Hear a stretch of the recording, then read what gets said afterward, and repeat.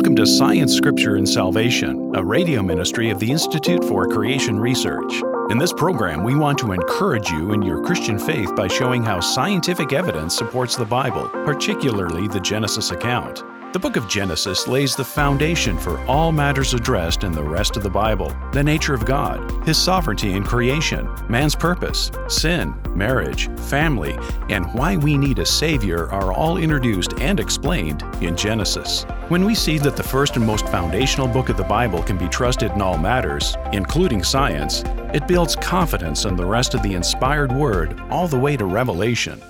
On today's show, we'll get to hear from Dr. Jake Hebert, physicist and research associate with the Institute for Creation Research. Here's Dr. Hebert. Christians who accept the idea of millions of years may be unaware that they are holding to a logically inconsistent position. On the one hand, they profess to believe the Bible and to believe that it's God's Word, but they fail to accept Genesis 1 through 2 as written. I think a lot of these Christians probably deep down are uncomfortable with the obvious tension between the Bible's claim that God made everything in 6 days and the claims of secular scientists that everything's the result of an evolutionary process lasting billions of years. But they may tell themselves that it's not that big a deal. Yes, it does seem logically inconsistent to take the rest of Scripture at face value, but not those first 2 chapters.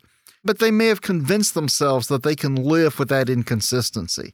The problem with that, however, is that when you do that, you end up logically undermining the entire Bible. This compromise is not going to stay confined to Genesis chapters 1 and 2. It's going to spill over to other parts of the Bible. For instance, we have these rock layers all over the world, what we call sedimentary rocks, and within those rocks are the fossilized remains of billions of plants and animals. And if it really is true, as the secular scientists claim, that those rocks are millions or billions of years old, well then obviously the fossilized remains in them must also be millions of years old.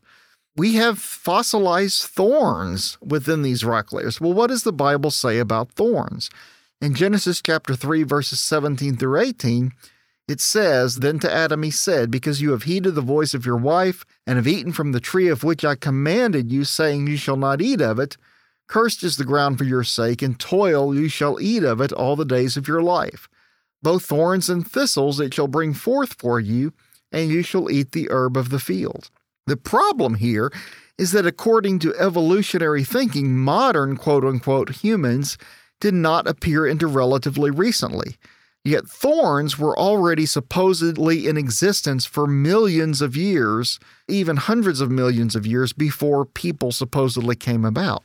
So how can thorns and thistles be punishment for man's sin if they were already in existence before men even existed? And what makes that even worse is that very same chapter of Genesis, Genesis chapter 3, is the same part of the Bible that gives us the very first promise of a Redeemer who would save us and defeat the devil. Genesis 3:15, God is speaking and He says, "And I will put enmity between you and the woman, and between your seed and her seed. He shall bruise your head, and you shall bruise his heel." And so Christian theologians are practically unanimous. They universally agree this is a prophecy about the Lord Jesus Christ, and it's in Genesis chapter 3. So if Genesis chapter 3 is wrong about thorns and thistles, then how can we be confident that it's not wrong about the promise of a coming Redeemer as well? But the problems don't stop there. Remember that we just said that these fossils are found in water-deposited rocks. You have billions of these fossils in these rocks. Many of them are mangled. They show evidence of catastrophic violent death. That would seem to be face value evidence for the Genesis flood, yet the evolutionists claim there's no evidence for a global flood. And unfortunately, a lot of Christians, and I want to say this as gently as I know how, they tend to rather naively take that claim of secular scientists at face value. And yet, the Apostle Peter prophesied that there would come in the last days scoffers that will deny these biblical truths. And Peter said, knowing this first, that scoffers will come in the last days, walking according to their own lust and saying, Where is the promise of his coming? For since the fathers fell asleep, all things continue as they were from the beginning of creation. For this they willfully forget that by the word of God the heavens were of old, and the earth standing out of water and in the water, by which the world that then existed perished, being flooded with water. But the heavens and the earth, which are now preserved by the same word, are reserved for fire until the day of judgment and perdition of ungodly men. So, what do we expect these scoffers to say? Are they going to say, yes, these water-deposited rocks and the billions of animal fossils within them, they sure do look like a worldwide flood, but I love my sin too much to admit that? No, of course not. Of course, they're going to try to rationalize their disobedience somehow. And that's exactly what the Apostle Peter told us. He told us that they have a philosophy that says all things continue as they were from the beginning of the creation. And we call this philosophy uniformitarianism. And according to this passage, which is 2 Peter chapter 3, Peter tells us that these scoffers will deny three things. They're going to deny that God created the world in verse 5. They will deny that God destroyed the world with a flood in the days of Noah in verse 6. And they will deny that the Lord Jesus is coming again in verse 4 of chapter 3. Now, of course, that all sounds vaguely familiar, and that sounds exactly like what evolutionists say. So we're going to come back in a moment and discuss this in more detail in our next segment. Let's take a short break. Stay with us.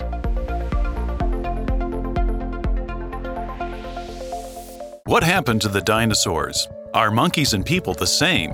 Why do we live on Earth and not some other planet? Kids have some great questions about God's creation, but do you have the answers for them? At the Institute for Creation Research, our scientists and Bible scholars have produced The Guide to Creation Basics. This book contains full-colored images and fascinating commentary from experts in biology, geology, astronomy, and biblical study. Guide to Creation Basics can help teach your children how the animals could fit on Noah's Ark, how dinosaurs and humans could live at the same time, and how God's power and wisdom can be seen in something as small as a single cell. Find basic answers to your child's biggest creation questions. Order your copy of Guide to Creation Basics from the Institute for Creation Research by calling 800-628-7640 or visiting www.icr.org.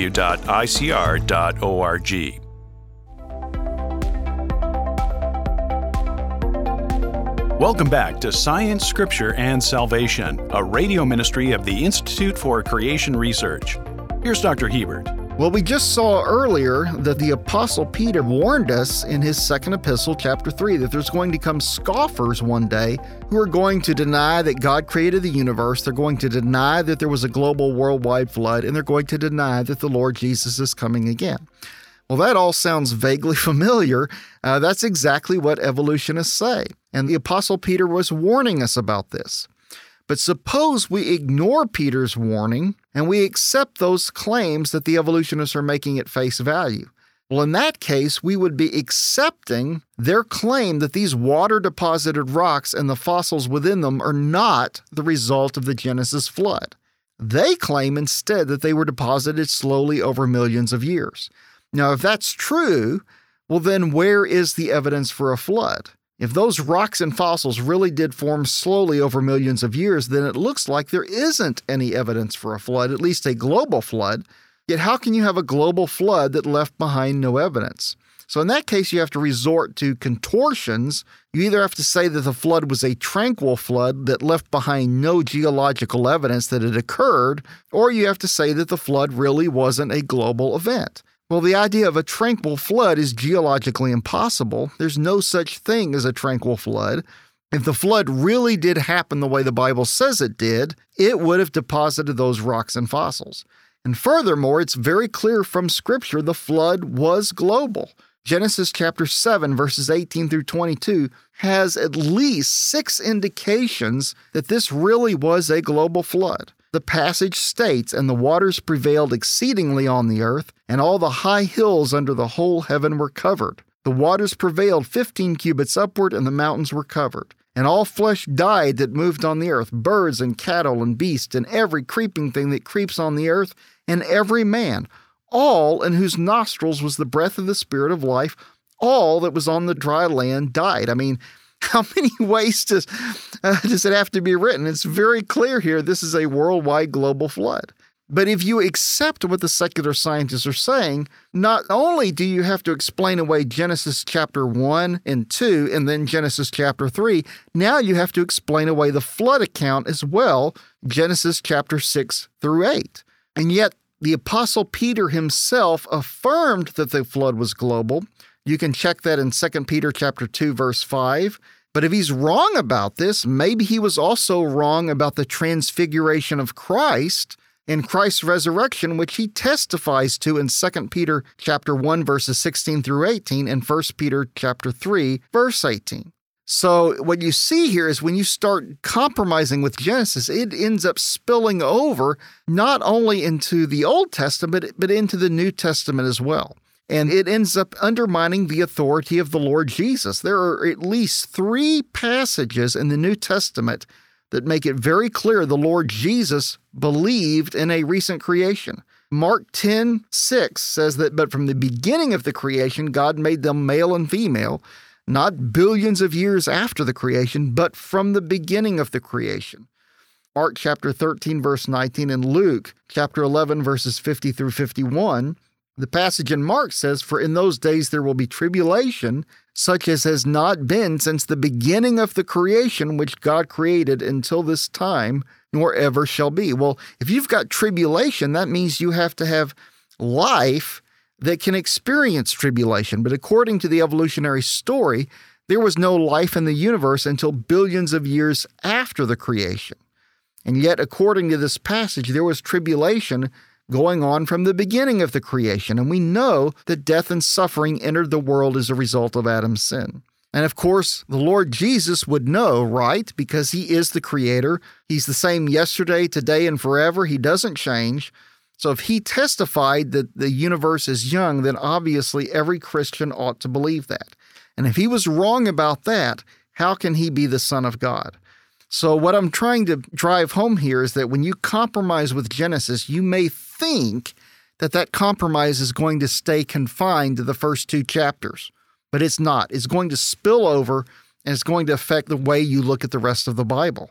We've got lots of resources on our website to help answer your questions, and we hope that you will avail yourselves of them and get informed on this issue. Thank you for joining us on Science, Scripture, and Salvation, a radio ministry of the Institute for Creation Research. That's all the time we have for our program today, but we would love to connect with you through our website at icr.org.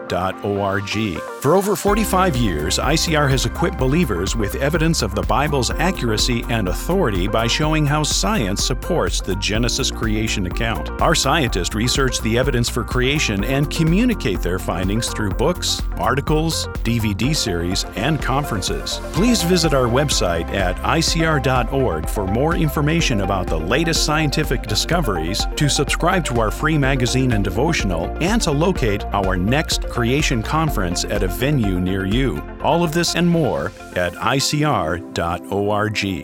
If you've enjoyed this podcast, subscribe to Science, Scripture, and Salvation on iTunes.